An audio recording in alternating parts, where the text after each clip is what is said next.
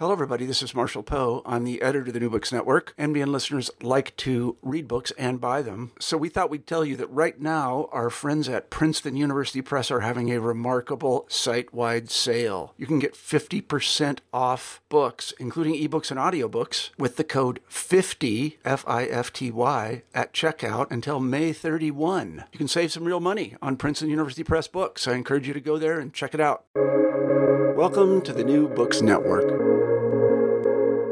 Hello, everybody, and welcome back to New Books in Environmental Studies, a podcast channel on the New Books Network. I'm Mohammed Gamaldeen, the host of the channel. Today, we'll be talking to Dr. Kenneth O'Reilly about his new book, Asphalt, A History. Dr. Kenneth O'Reilly is currently Professor Emeritus in History at the University of Alaska, Anchorage, and instructor at the Milwaukee Area Technical College. He is the author of a half dozen books, including the book today that it's our honor to discuss, Asphalt, A History.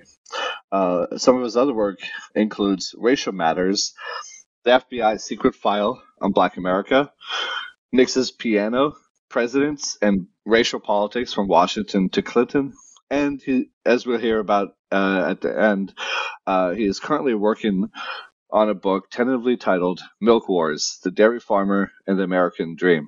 Dr. Kenneth O'Reilly, welcome to the show. Thanks for having me. This is great. It's great to have you. So, Kenneth, I wonder if you could begin the interview by telling us a bit about yourself, that is, where you were born and raised, where you went to graduate school in particular. Our listeners are very much interested in how scholars became scholars, how you became interested in asphalt, and how your training as a historian and previous research/teaching informed the current history project on asphalt. Sure. I started out in New York City. I was born in Misericordia Hospital, and my family took Horace Greeley in reverse. Horace Greeley said, "Go west, young man," but my family went east, so we went from the city, Manhattan, out to Long Island. And then eventually we moved out to Michigan, and I went to college at University of Detroit. I went there to play basketball, of all things, but it only lasted 1 year. And then I got interested in history. I had really good teachers as an undergraduate. And then graduate school at Marquette University, Jesuit school in Milwaukee. And then on to University of Alaska. My wife and I, we thought that'd be a great adventure, and it was. It was a big adventure for me, even more so for my wife. She was a flight nurse up there for about 10 years. Now, in terms of my academic training, I was fortunate enough to study under two great historians, and both of them have recently passed away. Paul Pruka, one of the deans of the history of federal government relations with American Indians. And then Nathan Theoharis, who one of the primary scholars on the history of the FBI. So I had really good training. And my earlier work was strictly political history. I did a history on the FBI's role in McCarthyism, and then the FBI's role in the Civil Rights Movement, the Black Power Movement, and other books.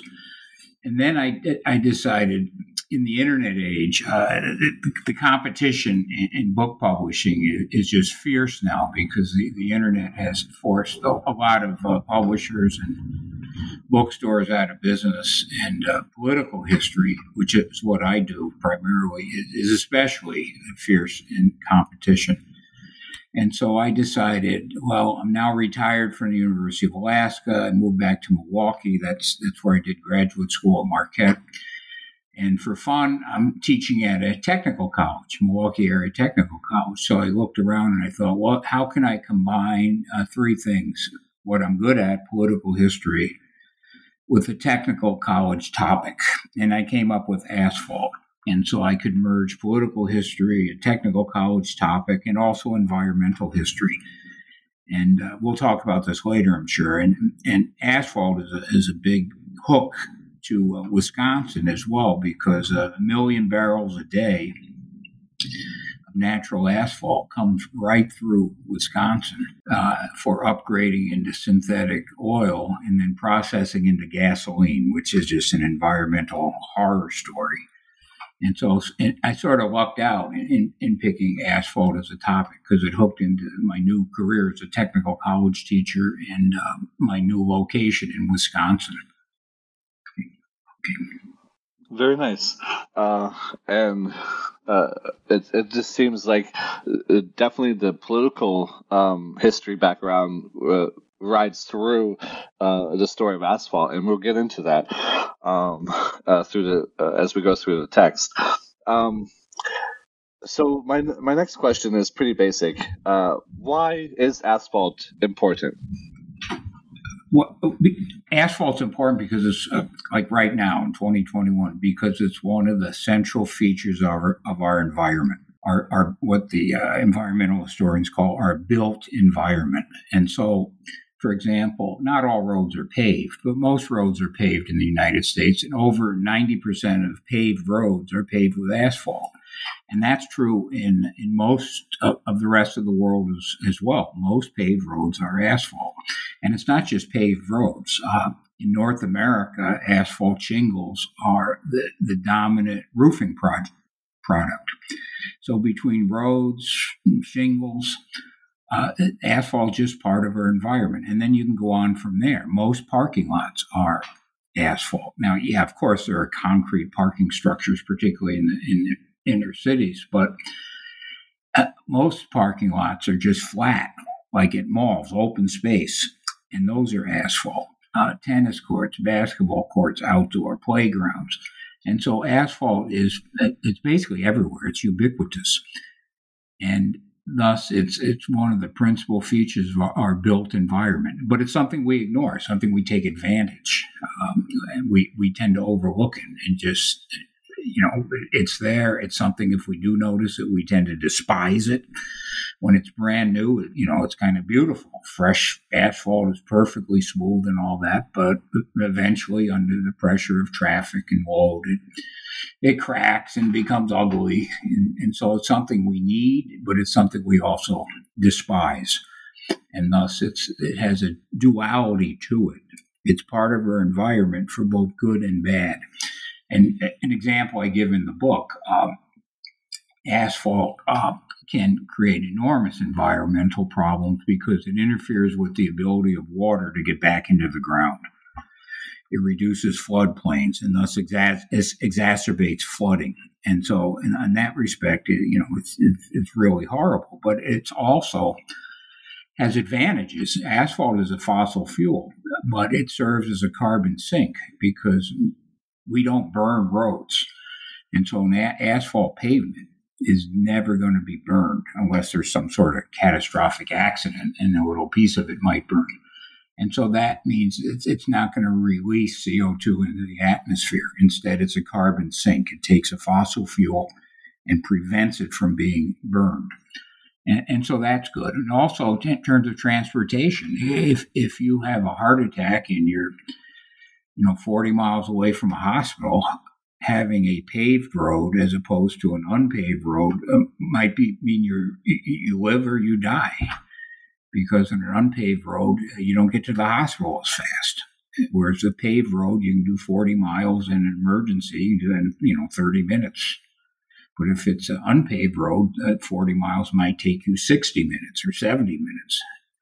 And so asphalt has this constant duality about it. It's very useful, it's very helpful, and yet it can create real environmental problems at the same time.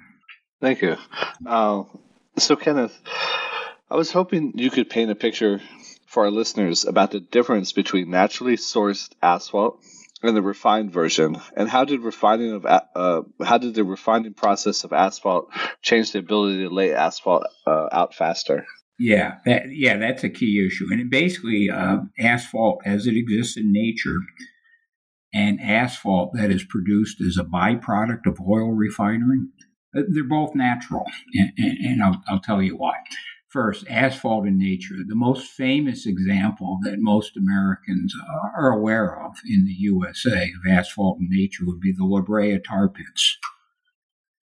And the La Brea tar pits, they did trap prehistoric mammals. And if any of your listeners have ever visited, right, the woolly mammoths and the saber-toothed tigers and all that, and they get trapped in there, and dire wolves, and then their skeletal remains get fossilized in the asphalt. Now, they call it tar pits, but they're not.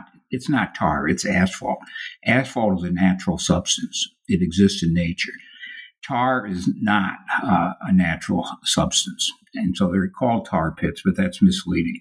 And so the La Brea tar pits are basically formed by migrating oil, and it basically, to use simple terms, it basically dries out. And the example I like to use is a jar of peanut butter. And at room temperature, you can take a knife and you can spread the peanut butter around, but it's really thick. Now, if peanut butter at cold temperature, might be thick as a hockey puck. And peanut butter, if you heat it up, you can turn the jar over and it pours right out. Okay. That's a good way to understand asphalt. Asphalt is basically oil that has lost oil mass. And so in nature, what does that mean? Bacteria feeding on oil and other natural degradation processes bleed off the lighter fractions, and what's left is gunk. And that's what asphalt basically is. It's a very, very, very, very heavy oil. And another way to explain it is by pour point. Oil existing in nature, if you can pump it out of the ground, it has mobility, right? You can pump it out. Asphalt, you can't pump it out. You have to either mine it, like they do up in Canada, or you have to heat it or dilute it with chemicals so you can get it out of the ground. But again, it's all a fossil fuel. And the thing about asphalt in nature, you can, after you mine it or melt it out of the ground, you can also chemically upgrade it to synthetic crude oil. And so, on a technical level, that's really fascinating. Now, that's not my area. I'm not a chemist or an engineer, but as a layperson in that area, that's just fascinating. So that's natural asphalt. And the two biggest deposits of natural asphalt are both in the Western Hemisphere. And one is up in Canada, the Alberta. They're called tar sands or oil sands. And the oil industry refers to that as bitumen, bitumen. And not natural asphalt, but it's the same thing. And the other big deposit, huge, of natural asphalt is in Venezuela. And Venezuela has what the oil industry calls extra heavy oil. And much of that oil has no mobility in the reservoir when it's underground. But some of it does have mobility. So in Venezuela, you can pump some of it out, but a lot of it, you can't pump it out. You would have to heat it to get at it. But Venezuela is kind of irrelevant because their oil industry has collapsed, and they're not pumping much heavy oil or natural asphalt. But in Canada, the natural asphalt business is just absolutely gigantic. Okay? And it creates just environmental horror stories. All right, that's natural asphalt. It exists in nature. The La Brea tar pits, the oil sands or tar sands up in Alberta, and then much of the oil in Venezuela is actually asphalt. Now, in refineries, asphalt produced in refineries is a little bit different. If you take a barrel of oil has all sorts of things hiding in it. And that's what the refineries do. They find those things hiding in a barrel of oil, and they separate them through the refining process. And technically, what does that mean? They separate a barrel of oil into fractions. And the most valuable fractions are things like gasoline. But after a refinery is done refining a barrel of oil, you have leftover gunk at the bottom. The Koch brothers, and all political people and environmentalists are aware of the Koch brothers. One of them is now deceased, so there's just one of them left. But they made their fortune basically on what they call garbage crudes. Garbage crudes, meaning garbage crude oil. And that really means the gunk at the bottom of the barrel. And that gunk can exist in nature, or it can exist after an oil refinery is done processing a barrel of oil into valuable products. So what's left over? Really thick stuff. And the thickest of the thick is asphalt. And you know it's thick because it doesn't begin to boil till about 1,000 degrees Fahrenheit. So that's pretty thick. And so what do the refineries do? Beginning with John D. Rockefeller back in the late 19th century, well, they just threw it away. But Rockefeller had the bright idea that you could use this stuff to pave roads. Because before the refineries started selling their waste, and that's what asphalt was for a refinery, it's just waste. Before they started selling it to road pavers, most road paving in the U.S. and elsewhere was done with natural asphalt hacked out of the ground. And then, melted and processed, and they used it to pave roads. And for the U.S., most of that was done in Trinidad and Venezuela because they had these enormous asphalt lakes. And you could literally go walk on them with an axe and chop out asphalt chunks and put them in a basket and put the basket on your head and carry it to a tram. And would be taken to a boat and would be shipped to the USA or to London or wherever. And so initially, when we started paving roads with asphalt, it was asphalt hacked out of the ground. But then the oil industry started rising up in the late 19th century, early 20th century, and they started selling their waste product, asphalt, to road pavers. And that was a much more efficient way to pave roads because with refinery asphalt, you could manipulate it chemically much easier. You didn't have to remove sticks and twigs and other junk as you did from natural asphalt, including animal bones, and once in a while human remains too. So it's just much more efficient. And so we used to pave roads exclusively with natural asphalt dug out of the ground, hacked out of the ground, and then that went the way of the dodo bird. That just stopped, and we started using refinery asphalt. But asphalt's a tricky, the word itself is tricky. There are like 200 synonyms for the word asphalt around the world. And another thing is what we call asphalt pavement, blacktop pavement. It's actually asphalt concrete pavement because in a road surface, a blacktop road, that's 95% crushed stone aggregate, and it's only 5% liquid asphalt. And it's the same thing, by the way, with the plain old concrete. Plain old concrete is like 95% crushed stone, and it's 5% cement. And so for an asphalt road, the binder that holds the tiny rocks together is liquid asphalt. And for concrete, the binder that holds the tiny rocks together is cement. And, a lot of lay people, mix that up. And again, in terms of engineering and chemistry, I have a PhD in history, not as an engineer, as a chemist. So in this sense, I'm a lay person too. So it's just kind of fascinating to learn this stuff.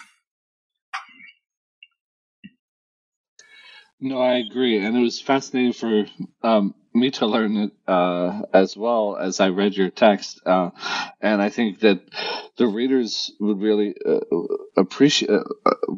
should really appreciate the amount of detail that you go into to make those distinguishing characteristics between the different types of or naturally occurring asphalt, refined asphalt, and what's used in blacktop and concrete if I roads. could add something there. Sure, yes. Every oil field in the world, the oil is a little bit different chemically. And the same thing with, and in other words, some oil, when it's pumped out of the ground, it's practically gasoline already. It's very, very light. And other asphalt that's hacked or melted out of the ground is very, very heavy. Up in Canada, it's thick as a hockey puck. Whereas other oil is almost gasoline when you take it out. And like we all know about fracking, right? And fracked oil is very, very light. And so there's no precise, exact chemical definition of asphalt, just like there's no precise chemical definition of oil. There's a range of chemicals involved in oil and asphalt. and all the weights of oil from very light to very heavy. And again, a lot of that depends on which oil field you're pumping it out of. And even in countries like Saudi Arabia, where there's a tremendous amount of oil, you can have pretty big variation in the type of oil, even in one country, because you have more than one oil field. No, that's exactly it. And I think that's what your book really does well in illuminating. So my next question, historically, how was asphalt used prior to the 19th century? It seems asphalt has eras of high demand and then periods of little use besides as a sealant. Is that correct? Yeah, absolutely. And basically there's, the ancient world and the prehistoric world and the ancient world, and then asphalt is very little use until the modern age. So it sort of falls out of use. And I basically tried to present asphalt as a tool of empire, a tool of imperialism. And the ancient world empires all used it, especially in the Middle East. And to a lesser extent, in North America, the Native American empires used asphalt to a degree, but much lesser degree than they did in the Middle East. And so it's essentially a tool of conquest in a certain sense. And so in ancient Babylon, asphalt is used for construction, bricks, and for building temples and housing for the rich and things like that. In ancient Egypt, during the last couple hundred years of mummification, asphalt is widely used. It's not widely used for mummification purposes for much of the Egyptian dynasty periods, but during the last 200 years, it's used extensively as a preservative, to keep the damp and the bugs out, and not just for mummification of bodies. Asphalt's used in some of the tombs of the pharaohs. It's painted on objects to preserve them, and so they end up being, black in effect. And some historians think that in ancient Egypt that symbolized the soil of the Nile, right? That rich, fertile, black soil. And that's one reason the dynasties in ancient Egypt maybe embraced asphalt, because it was also black. Yeah. And so early on, yes, you have asphalt as a commodity in the Middle East, in the Dead Sea especially. That's the center of the asphalt trade, because in the Dead Sea you had a lot of seismic activity thousands of years ago, and earthquakes could send up asphalt chunks. Now, that still happens in the Dead Sea today, but the asphalt chunks today are usually like splinter size, teeny tiny. But back in the ancient world, an asphalt chunk could be as big as a football field. And you could sail out on a raft and jump on this giant floating asphalt chunk on the Dead Sea and hack out pieces and, sell it, put it in the trade routes and sell it to the embalmers in Egypt. So it was a valuable commodity. And also, due political history, they fought wars over this. With ancient emperors and so forth trying to control that trade. And, historically, we all hear about the frankincense and myrrh trade and all that, but asphalt was part of that as well. And so in the ancient world, it's like, wow, it's used for many, many different things. And even before the ancient world, there's some evidence that, asphalt glued the first arrowhead to the first shaft. Now, we don't know that for sure, but there's some evidence there.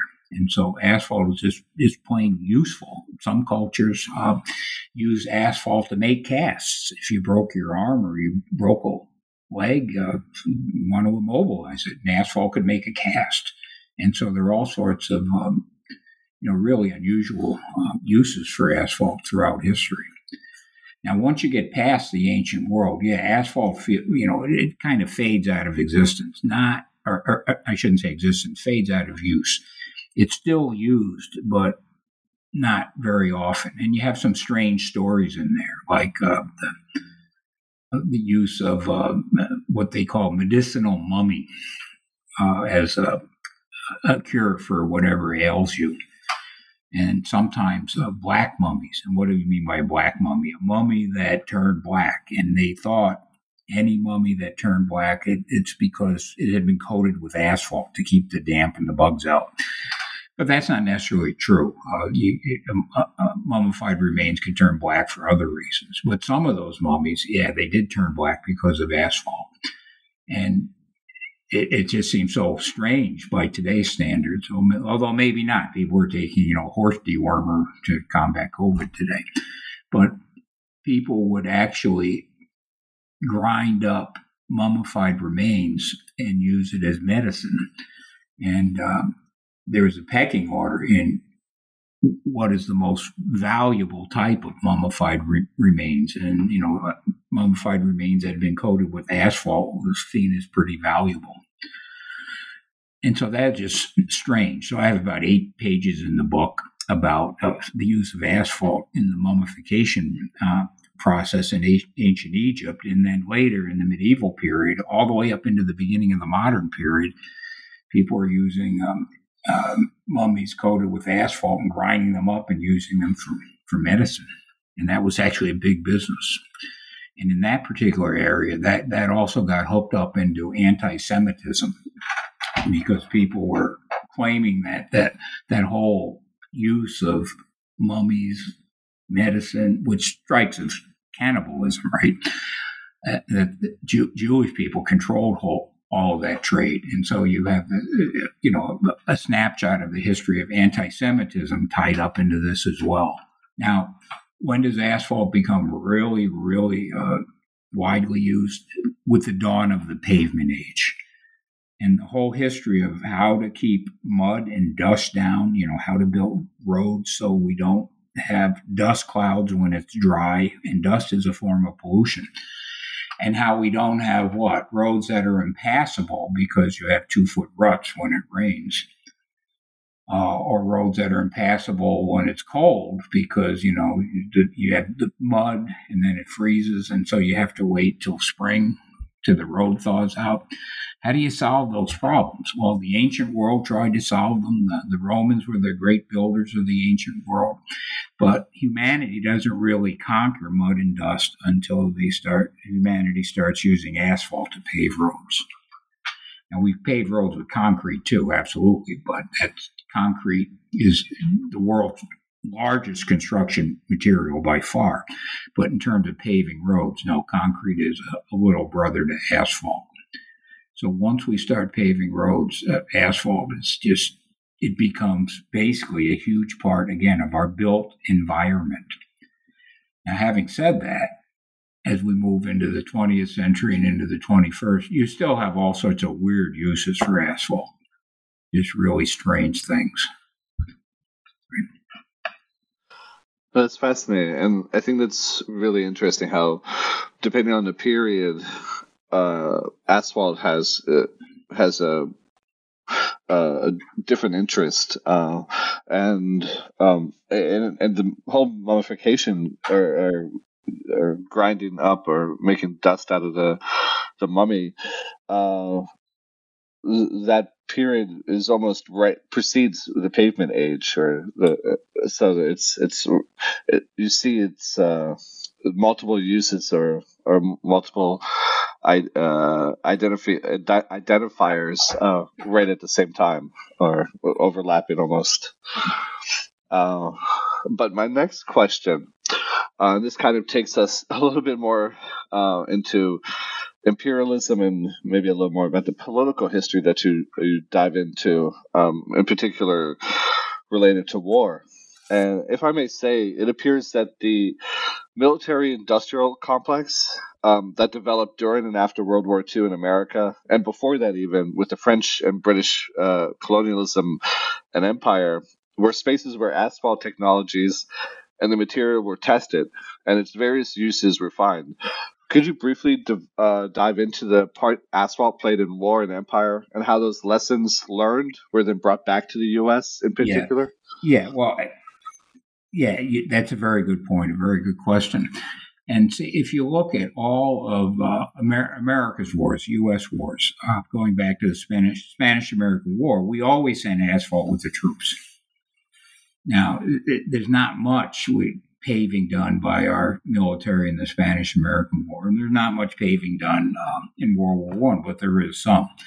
But by the time you get up to World War II, the amount of asphalt that our military uses in fighting the Axis powers, right? Hitler in Germany, Tojo in Imperial Japan, and then Mussolini, the fascists in Italy.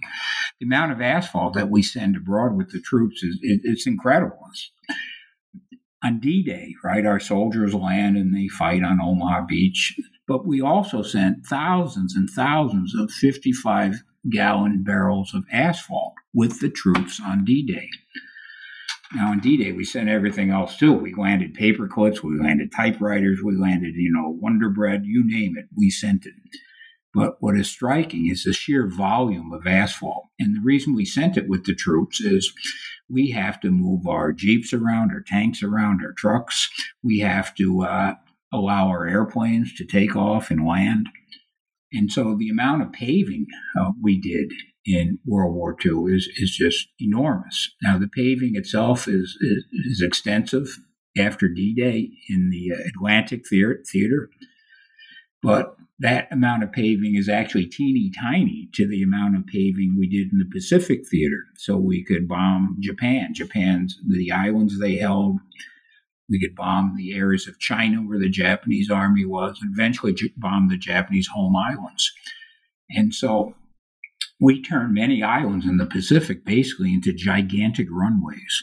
And you would have B-24 and other bombers taking off while an asphalt roller is rolling down 30 yards away, smoothing out a brand new runway.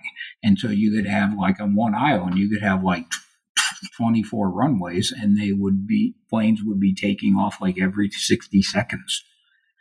And when I say planes, I mean heavily loaded bombers.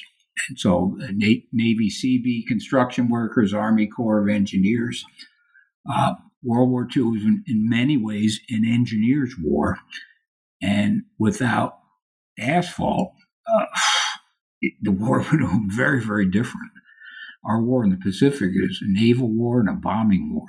And airplanes, they need pavement. And the British, by the way, the British combat engineers wanted to pave all runways with concrete. Concrete lasts longer than asphalt. But you can pave with asphalt really, really quick. And you don't have to wait for it to cure or anything. You wait a couple hours and you can a B-24 can take off. Whereas concrete is a lot slower and a lot more expensive. And so we paved with asphalt. And the amount that we did, I just can't even comprehend it. It's just so much. And by the way, whether you're in the Atlantic or the Pacific, it could be just mind-boggling. For example, under the Lend-Lease program, we sent a tremendous amount of aid to the Soviet Union. Yeah, they were communists, but they were our allies because they were willing to fight the Nazis. All right, so what did we do? We shipped just a tremendous amount of airplanes from Montana and Minnesota up to Alaska, and then Russian pilots ferried those airplanes to Russia to fight the Nazis. Okay, so what do you have to do? You have to build runways in Alaska. You have to build airports in Alaska in order to get this done. And so we built hundreds of these things. And in Canada, too, right, to ferry airplanes up from Montana, Minneapolis, Minnesota, to Canada, and on to Anchorage, and then to Siberia. And in Siberia, they had to do the same thing. And so we pave, and it's just incredible. Now, we also sent Lend-Lease aid to the Soviet Union on ships across the Atlantic. And we would get the Lend-Lease aid near the Soviet Union, but it would be unloaded, and it's still far away from the Red Army. So what did we do? We not only shipped Lend-Lease aid across the Atlantic Ocean, we then paved asphalt. We paved roads across Iran to truck the aid so that the Red Army could get it. And so it's just absolutely mind-boggling. And then, at the end of the war, one of the atomic bombs, the casing seams, asphalt coated the casing seams.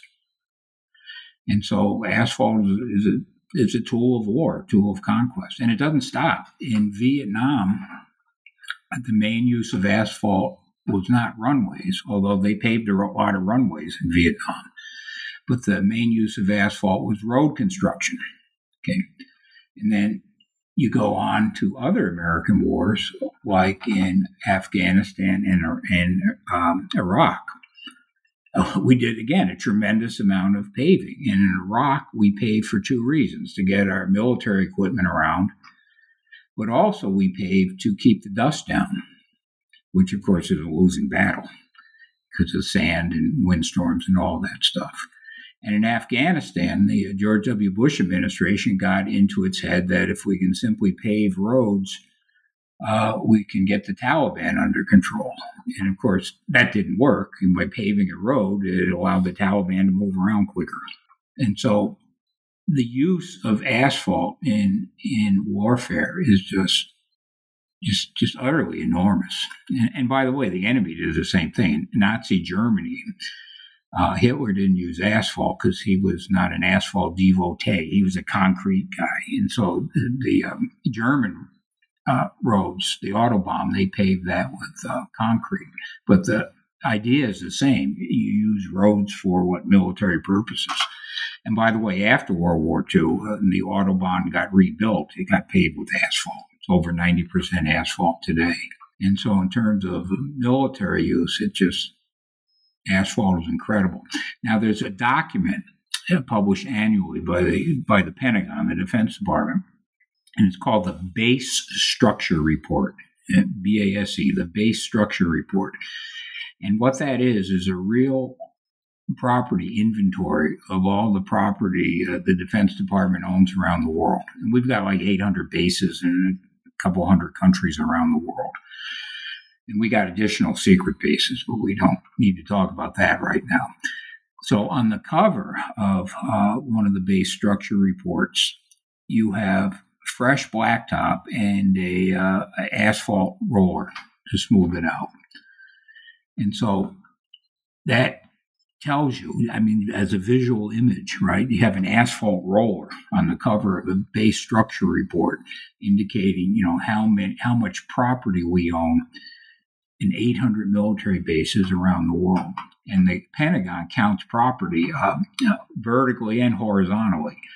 And so an asphalt road that the Pentagon owns in Germany or wherever, or Vietnam, and an asphalt parking lot that the Pentagon owns, those are all called linear structures in the base structure report.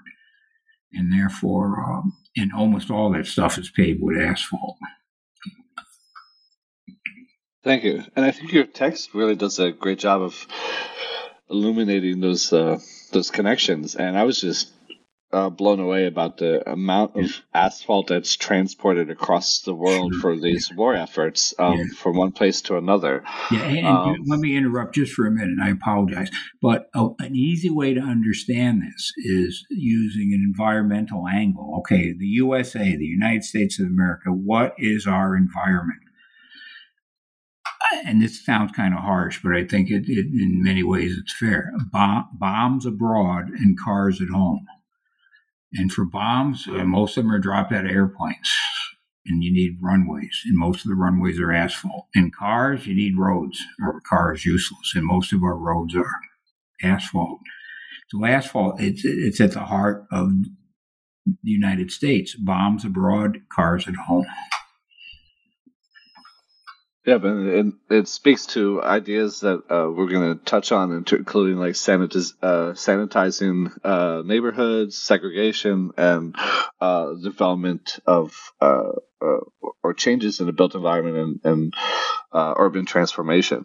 So let me just move on to the next question, although I could spend a lot more on the war effort. Asphalt paving, it appears from your history, has been used as a material that could sanitize the city, making it easier to remove dust and germs. or making it easier for new forms of transportation, namely the bike and automobile. Yet it has also become a tool used for slum clearance, which is really primarily removal of black and brown families from the neighborhoods and a further segregation and ghettoization of the urban environment. Could you speak on the materials part in the urban history of America? All right. The good news first. And the good news is, asphalt is one of the factors that increased life expectancy. In other words, nations, the USA and any other nation that has a high percentage of paved streets and roads, highways, generally has a better life expectancy than nations with that don't have it. So asphalt is one of the things, and there are others, of course, obviously, but one of the things that helps increase life expectancy, and you can document that with demographic data. After we started paving city roads in the 1890s, early 1900s. For example, and this is hard to conceive, but one of the big sources of pollution before cars took over, and of course cars cause their own type of pollution, but was horses and horse droppings, liquid and solid, and dead horses. And horses often, when they died, they just stay where they laid. And so you have all these horse droppings, you have dead horses on city streets and all that.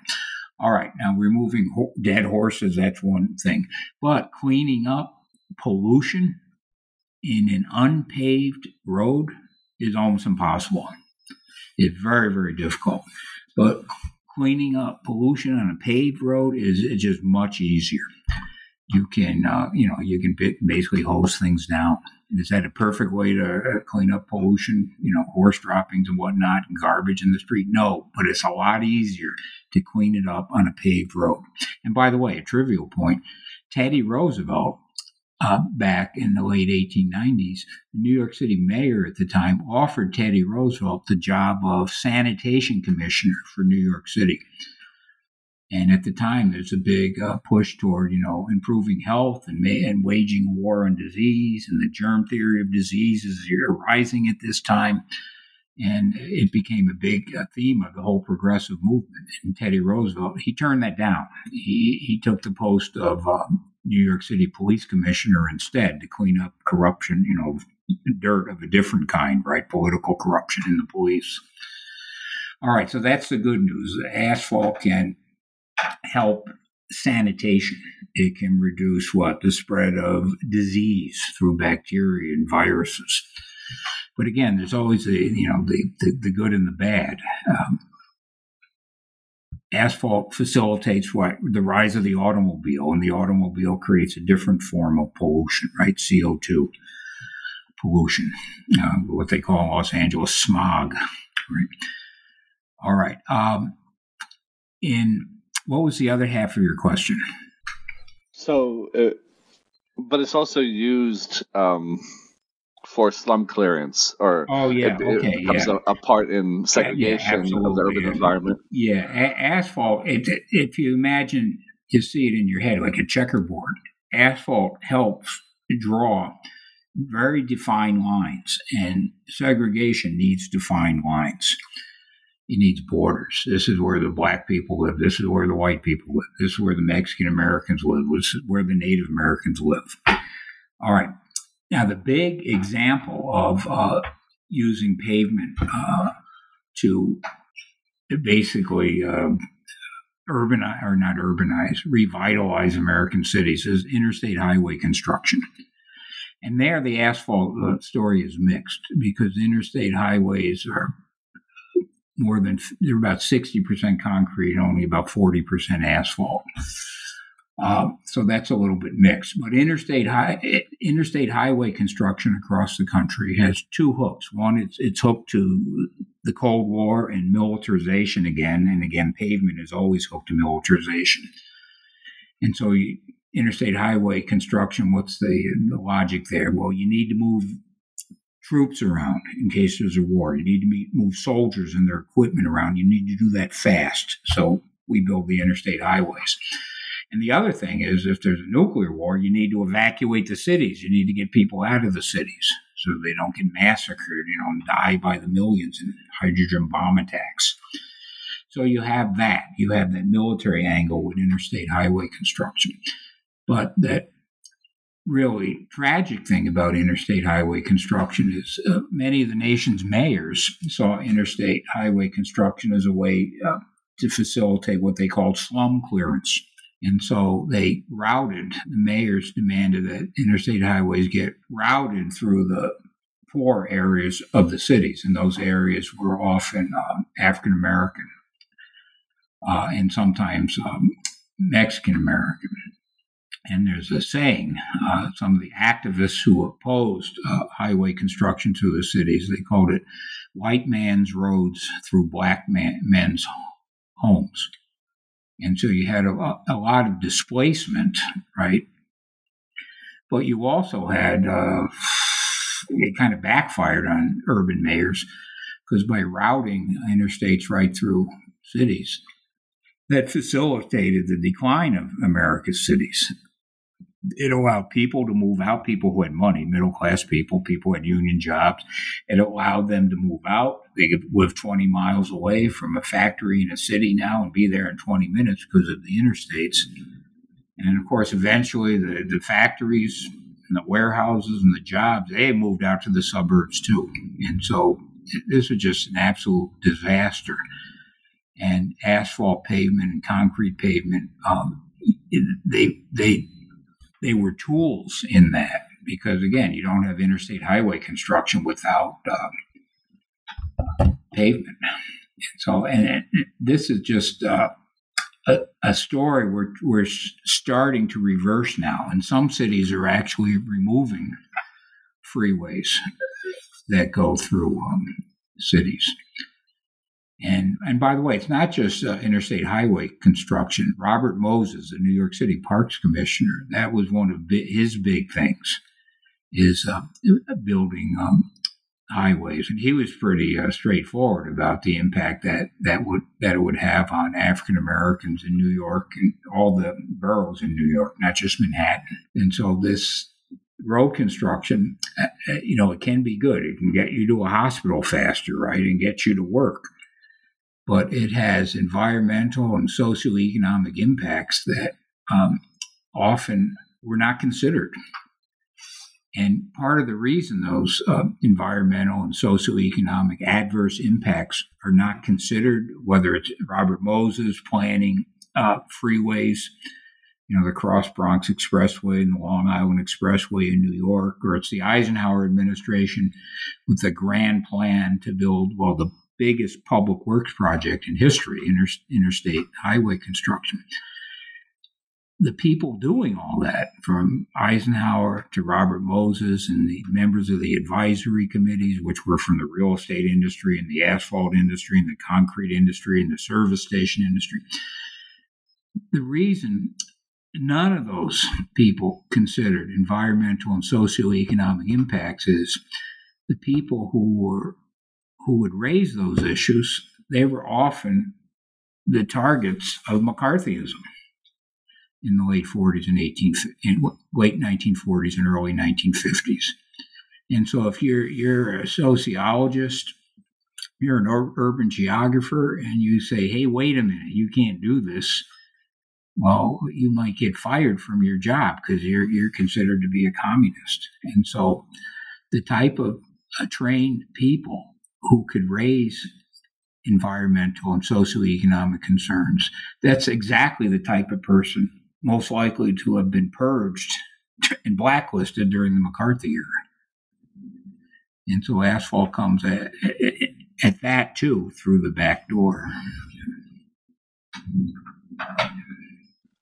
And I think that's what's so fascinating about your work is how you show these interdependencies between the political, racial situation and the material of asphalt, and how asphalt becomes a material where all these human ideas about segregation or movement or defense or simply capitalism in a lot of ways are played out, or it manipulates the material.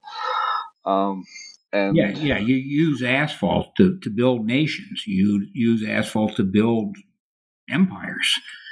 But asphalt itself is, it's just a thing. It's a substance. Asphalt doesn't do anything. It's what people do with asphalt. And not just people, what nations do with asphalt, what empires do with asphalt, whether it be people with imperial ambitions in ancient Egypt, ancient Greece, ancient Rome, or people with imperial ambitions in the 21st century.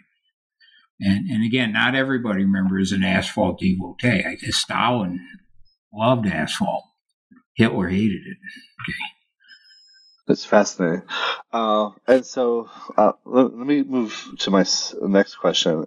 In several instances, both during World War II and either further back temporarily in ancient Egypt and in 20th century Los Angeles, asphalt has been used to bury secrets and in particular pave over atrocities, specifically thinking about the Chavez Ravine, and in World War II, the paving with the material to hide the Holocaust against Jews across Europe. Yeah, and you can hide things in the ground. We all know that, right? When we're little kids, we read Robert Louis Stevenson, right, and Treasure Island and all that. The pirates are burying treasure. And so you can hide things underground. And so you bury them. And asphalt, it adds an extra layer of protection. And so what can you hide underground? You can hide atrocities, and the Nazis often did that. You can hide what once was, an example I use in the book, in building Dodger Stadium and then paving the parking lots. What's underneath those parking lots? A school where children once went. And so they just basically bulldozed a neighborhood in Los Angeles, Chavez Ravine, and drove the people out and paved it over with roads leading into parking lots for Dodger Stadium. And so the stuff that's paved over, the builders might not give it a second thought. So when they bury a school under a Dodger Stadium parking lot, that didn't even occur to them that's good or evil. You just do it. Whereas the Nazis, when they pave over atrocities, they're trying to hide it. But there's another thing that can be paved over too, and it's called capping, with the C, C-A-P, capping. And you can pave over pollution. You bury pollution in the earth and you put an asphalt cap over it. And that's one of the most common ways in the USA that we deal with pollution. We just bury it and we pave it over. And asphalt's not completely waterproof, but it is waterproof enough, and that it can, prevent things from bubbling up to the surface. And really high, really, really dangerous pollutants, nucleoids and things, from nuclear energy power plants and atomic bombs and thermal nuclear bombs. We have really sophisticated ways of dealing with that. But if you look at it, it's really not that sophisticated. You just bury them extra deep. And then the shaft leading down to the burial chamber where you put nuclear waste, you just have 5 or 6 different things to plug that shaft and prevent leakage. And almost always asphalt is one of those things. And so whether you're simply burying over waste from, like in the book, I use an example of something called, believe it or not, nuki poo. And that was a nuclear reactor in Antarctica, and it was leaking, so it was a danger. And so the Navy dismantled it and then, ship the parts here and there for safe disposal. But a lot of the stuff, the soil around that plant was used as fill, and then they covered the fill with asphalt. Now it's a parking lot. And underneath the parking lot is soil from a leaking nuclear reactor in Antarctica. And so covering things up, you can bury things and pave over them with asphalt to cover up crimes. You can pave over things just because they're inconvenient. This school is in the way. We need to put a parking lot here. So let's just bury it and pave it over. And you can also use asphalt to control pollution. Now, that's not a perfect way of remediating pollution, but it sure is way better than nothing. And by the way, where I live right here now in Milwaukee, in the Bayview neighborhood, there's a coal field not that far from my house. And there's just, tons and tons of coal ash. And how do they keep that from polluting things? Just cover it with dirt. And so they have an earth cap. What's one step up from just covering something with dirt? You put asphalt on top of the dirt. Okay. And again, a lot of this stuff is really pretty, if you think about it, it's pretty primitive way of controlling pollution. Pretty much everybody remembers Chernobyl in Ukraine, in the nuclear plant meltdown. And to this day, asphalt pavement is one of, if not one of the primary ways of continuing danger from fallout radioactivity from that plant, because it can blow up into the atmosphere and move around the world with wind currents. And so they pave it. And how do you keep the dust down, which can be radioactive? They just take hoses and keep the pavement wet. They keep it wetted down. But what's the primary way of controlling radioactive waste in Chernobyl? Maybe it's asphalt. And asphalt can dry out, and you can have dust, so what do? You keep it wet. You hose it down. And that's not a whole lot different what they did with horse droppings and horse carcasses, 120 years ago in the streets of New York City. You pave, and then you can hose everything down. Very true.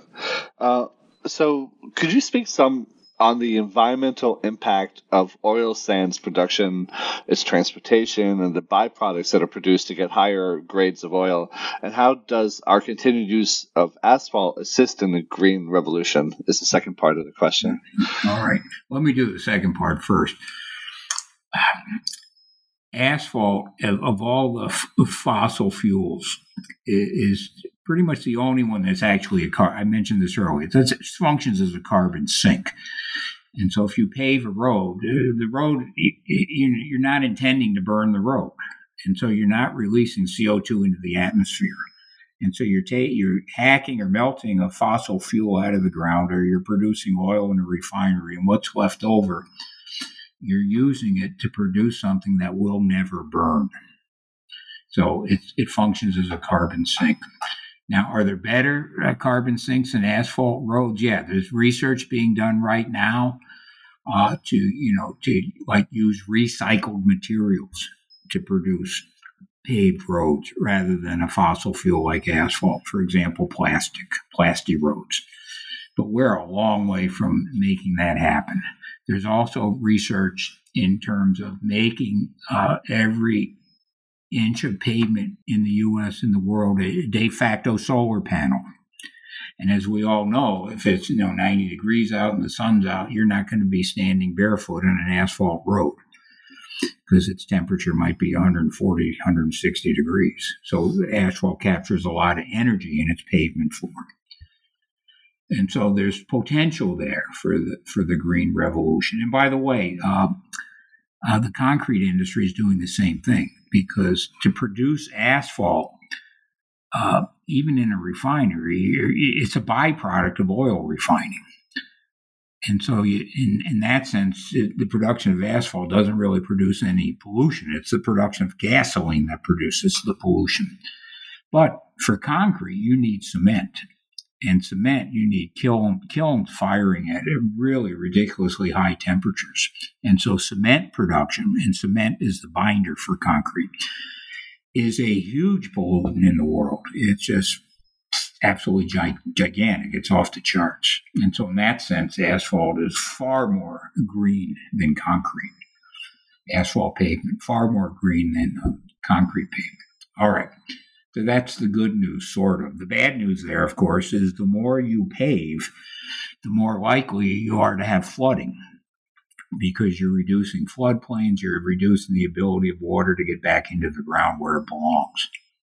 And so when you have hurricanes, they're much worse now than they were before the pavement age. And remember, most pavement is asphalt. Most roads are asphalt. Most parking lots are asphalt. Most tennis courts, most driveways, most roofs, asphalt shingles, at least in North America. So, that's the good news and the bad news. Now, with the tar sands, it's basically all bad news.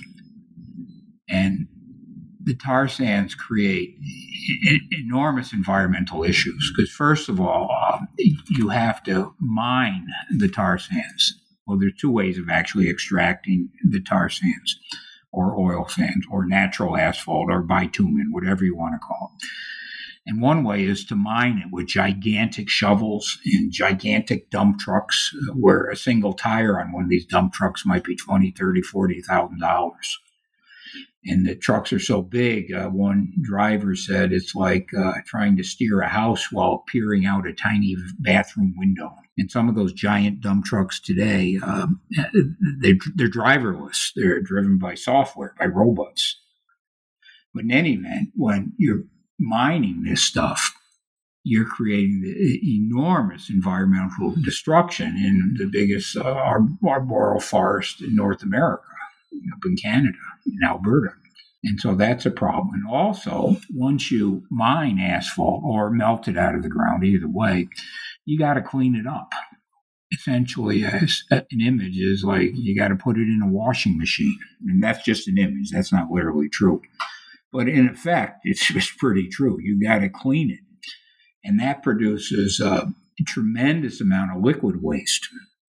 And so you need many, many barrels of water to produce just 1 barrel of synthetic crude oil or diluted dilbit. Dilbit, that means diluted bitumen. You dilute the tar sands with chemicals. And so to get the tar sands in shape so you can pump them through pipelines down from Canada, through Wisconsin, and then down to refineries and oil tank farms in Illinois and elsewhere. You got to wash that oil to get the garbage out of it.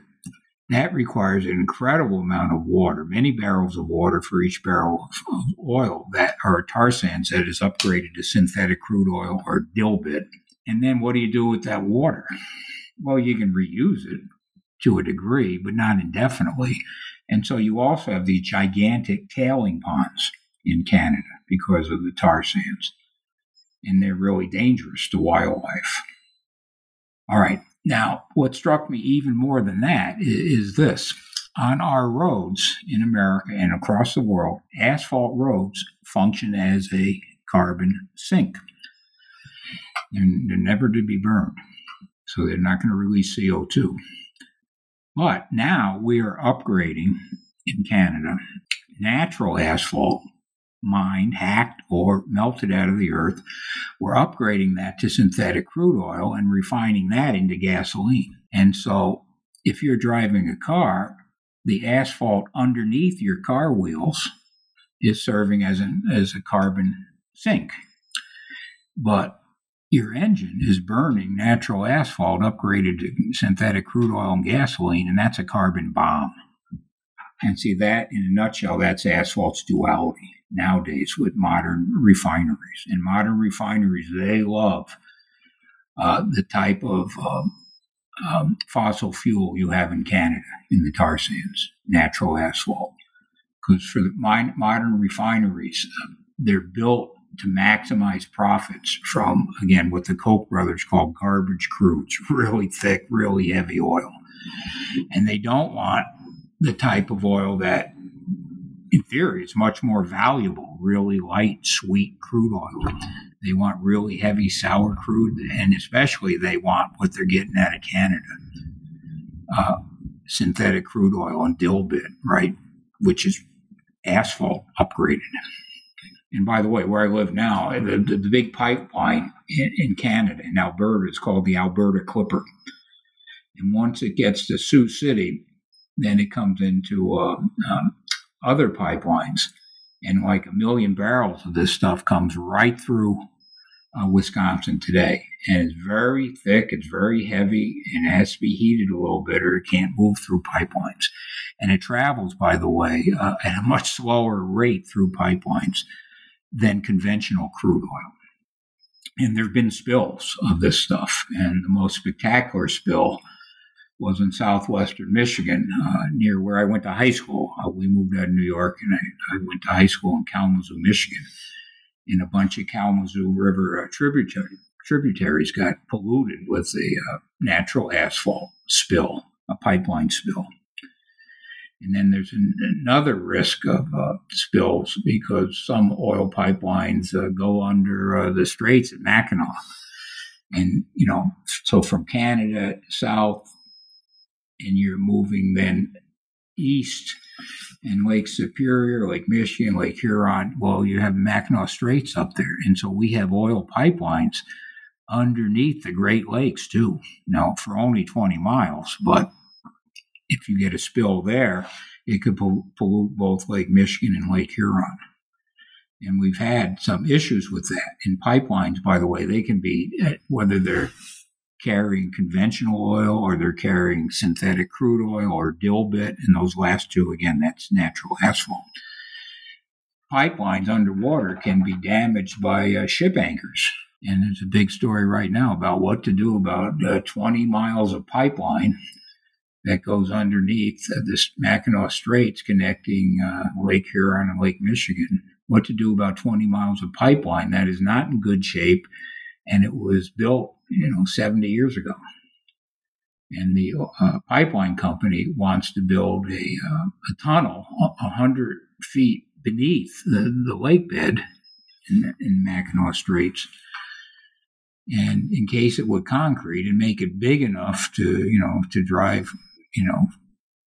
trucks through. And so if there are issues with the pipeline, it can be fixed. And so moving that natural asphalt from Alberta to market in the U.S., other locations in Canada, or to the West Coast for shipment to China, it is a really complex story. And I've got a lot about that covered in the book, but just talking about it for a few minutes, it's kind of hard to explain. No, and I think the book does a great job of laying out the current history and how it's how oil sands are moved and its environmental impacts and the threats of oil spills. And you think about the Great Lakes, and it's a large freshwater reservoir.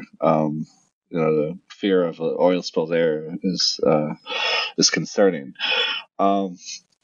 But finally, I kind of want to move to the conclusion, where the centrality of asphalt in our contemporary situation is brought up, and the way it holds memory for the families of police violence, and how it can be a medium for the spread of disease. We saw how asphalt tarmac is a space of transmission, in particular with the spread of COVID-19. Or what you say at the end, not only utility and profit, but life and death lie in the same black hole. Could you elaborate on this some? Yeah. Let's start with disease. Yeah, paved roads, paved runways, cars, buses, trucks, airports. Yeah, that allows disease to spread. But again, there's always duality in asphalt. And when Obama was president, we had this major effort to contain an Ebola outbreak in Africa. But to contain that, we had to get our people there. We had to get, scientists and other health workers from around the world there. We had to fly them in. And in order to do that, we had to fix asphalt runways at the hotspot. And so pavement, it can be like a super highway for disease, but it can also, as his administration demonstrated with the Ebola outbreak in Africa, pavement can help also contain the spread of a disease. So there's always, two ways going. what I was trying to get at in that last chapter is asphalt is so much a part of our built environment that asphalt is almost quite literally where we live and where we die. And you can see that in that almost mundane way. And a lot of people, and again, we're all going to die, right? But a lot of us, we're going to die at home. And if you're going to, in North America, that means you're going to die under asphalt shingles on your roof. Or you might die in a hospital. And if you die in a hospital, you're going to die probably under a roof that gets mopped with hot asphalt once or twice a year. So you're going to die under asphalt. And then on a more dramatic level, so many of us being human beings, we die not under asphalt, but on asphalt. And one of the stories I tell briefly in the book, T.E. Lawrence of Arabia. And he had this tremendous, life. Now, it's an empire, right? Imperialism, and it's good and bad, but it's still a spectacular life any way you look at it. And he survived all that, but he didn't survive a motorcycle crash. He was trying to avoid two boys riding bicycles. And so Lawrence of Arabia survived what he survived in the Mideast, but he didn't survive a blacktop death on a road in England. And so traffic deaths, traffic injuries, pedestrian deaths, they're off the charts. And then also, if you look at individual cases, much in the news today, police shootings and things like that, our streets, our roads are almost all asphalt, way over 90%. And so someone's going to get shot. They're probably going to bleed out on an asphalt road. Right now, just 40 miles away from where I am right now, there's a big trial regarding a teenager who showed up at a Black Lives Matter protest. A teenager who showed up at a Black Lives Matter protest with an AR-15 and strutted around and blah, blah, blah, and ended up firing 8 rounds. Some of the rounds didn't hit anybody, but they almost hit some people. And some of the rounds did hit people. He killed 2 people and he wounded a 3rd. All right. So where do those people bleed out? I haven't checked it out for sure, but I bet a nickel they bled out on an asphalt parking lot and an asphalt street. And so many of our deaths occur on asphalt, and it could be roads, traffic accidents, it could be shootings, and again, 35,000 Americans a year, handgun deaths. And a lot of our, the spectacular cases that make the news occur. That other trial in Georgia, I mean, that was that a blacktop road? I don't know. I didn't, because that came out after my book, so I didn't check it out. But I guess I would bet it is. And so the 3 good old boys in pickup truck ran down a black jogger and shot him. And where did he bleed out? So again, we live our lives on and under asphalt, and we often die on or under asphalt. But again, the duality is, I mentioned this up front, you have a heart attack, and if you can get to the hospital in 20 minutes, you're going to live. If it takes you 30 minutes, you're going to die. And so if you live in an area where there's a paved road, you're probably going to live. And if you live in an area where the road is not paved, you're not going to get to the hospital in time and you're going to die. And so asphalt, it's the duality is just overwhelming. And that's what really struck me in this book. No, I agree. And the imagery throughout where you kind of describe, you could walk across Dodgertown today in Chavez Ravine, and you don't even think about the school that was there, the homes or lives, or the asphalt surface where Michael Brown or Ahmaud Arbery were shot. And Michael Brown, the family wanted pieces of the asphalt with his blood on it. And, exactly. And the city gave them to him. And the city made a in Ferguson, Missouri, they made a point, the city spokesperson, that not one taxpayer dime was spent doing this. In other words, making sure the Brown family got a piece of the asphalt containing his blood, because when he's shot, he falls and he bleeds out. And so you have blood-soaked asphalt. Right. And the way that the asphalt holds the memory. That's correct. Yeah, very good. I wish I used that phrase in the book, holds the memory. I didn't do it. I created that image, though. But I didn't use the phrase. Yeah. Yes. The final question is kind of, towards the historian, and how, or the methodology of a historian. And I know we've gone on a bit, but if you could briefly discuss the various sources you use and the archives that made this text possible. Yeah, well, that is kind of a tough one. And the reason that's a tough one is asphalt is so taken for granted that doing archival research is not especially productive. I mean, it's productive if you're an engineer or you're a chemist, but if you're a political historian, an environmental historian, it's not that productive. For example, I found a few things in the Roosevelt papers, Franklin D. Roosevelt, the Eisenhower papers, the Harry S. Truman papers, but not as much as I expected I would. Eisenhower especially, because of the interstate highway construction. But other presidential libraries, and that's one of my things. I always go to presidential libraries. Just not as much as I thought. Although I did find some really interesting stuff in the Herbert Hoover Library. And Herbert Hoover, by the way, he saw road construction as a way to get a public works job-creating juggernaut. Asphalt paving is a job-creating juggernaut. And you wouldn't really, associate that with Herbert Hoover, right?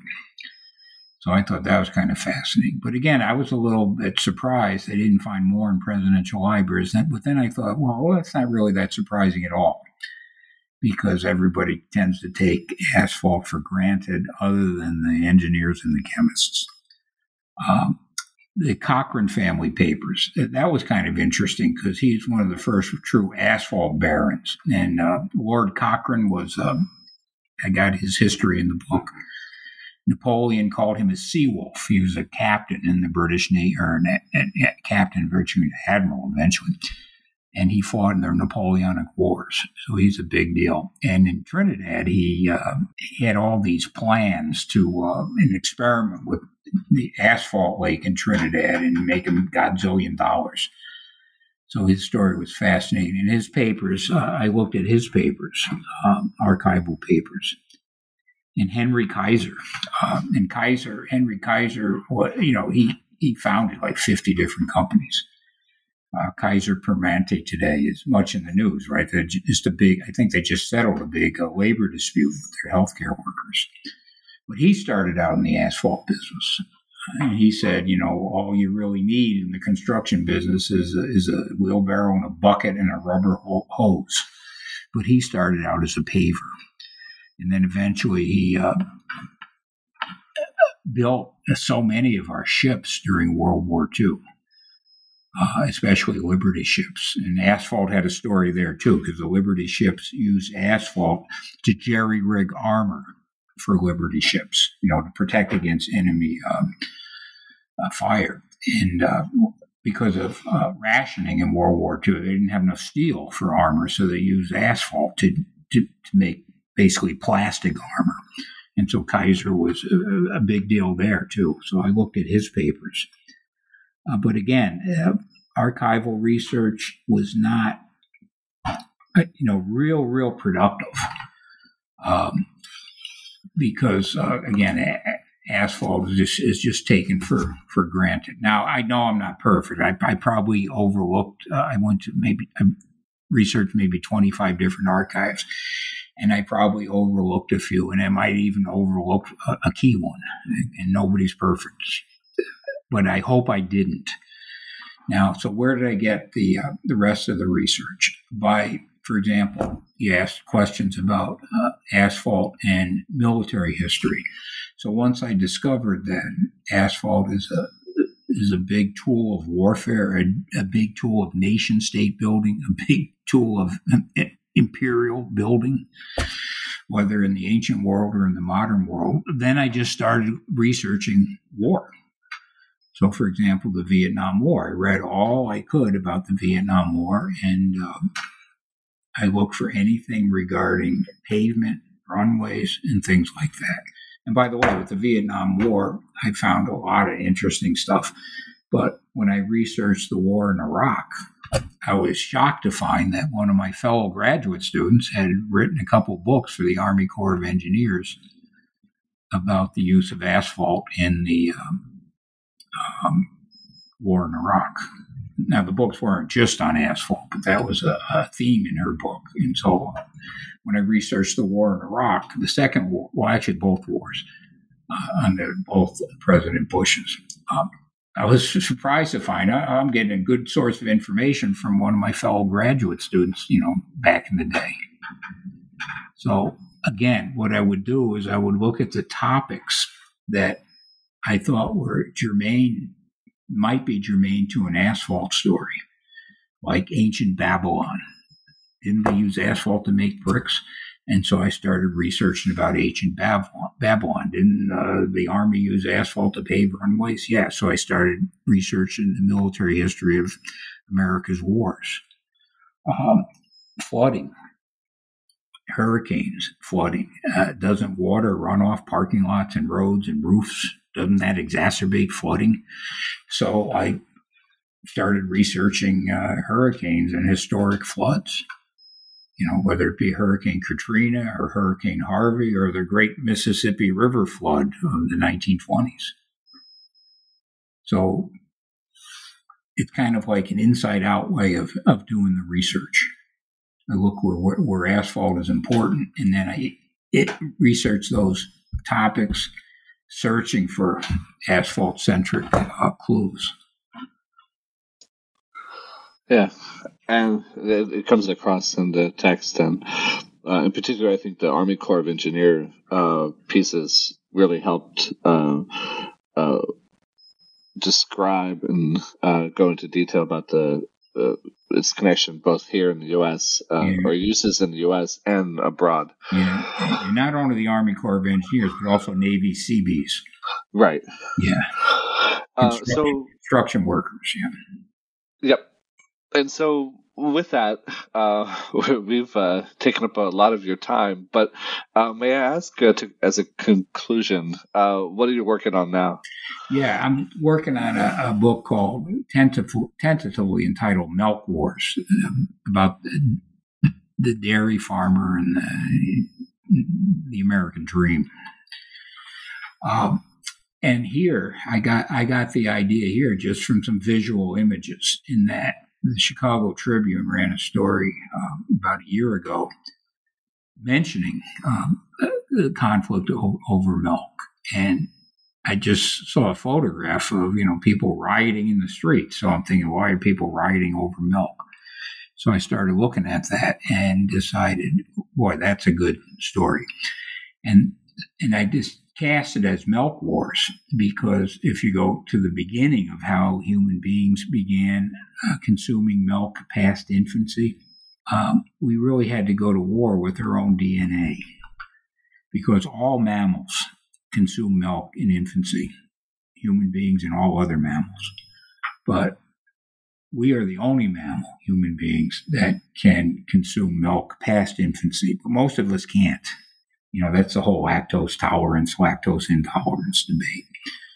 So once I saw these people rioting on the streets of Chicago, a photograph, I just thought, well, what kind of conflicts do we have over milk? And they could go way back.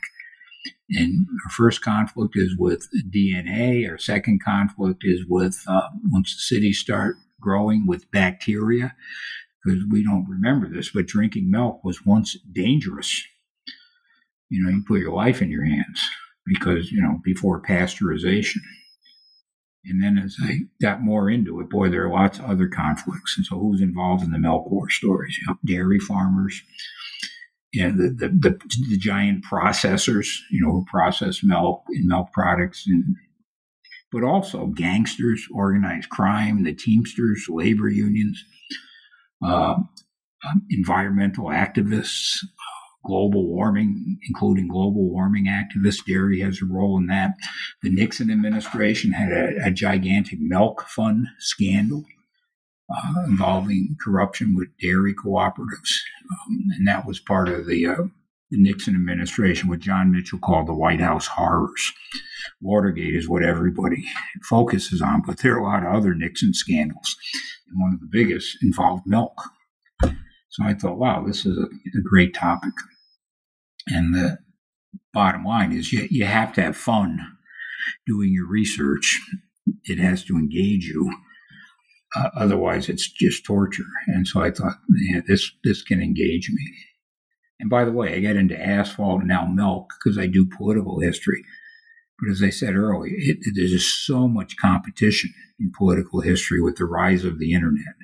There are fewer book publishers on the one hand, but now there are just a godzillion blogs and websites that do political history. And so for me to do political history, I needed new angles. And so I thought asphalt, that's a new angle for me. And milk, the milk story, Milk Wars, that's a new angle for me. Very fascinating, Dr. O'Reilly. And it sounds like a great project, and very much looking forward to seeing it when it's out. Maybe we can have you back. And I want to thank you for being on the show today. I really enjoyed it. Yeah, it was fun. I enjoyed it. I hope the barking dog didn't distract too much. Oh, no problem. Don't worry about that. Well, thank you, and take care. Okay, and don't forget to send me the link, because I'll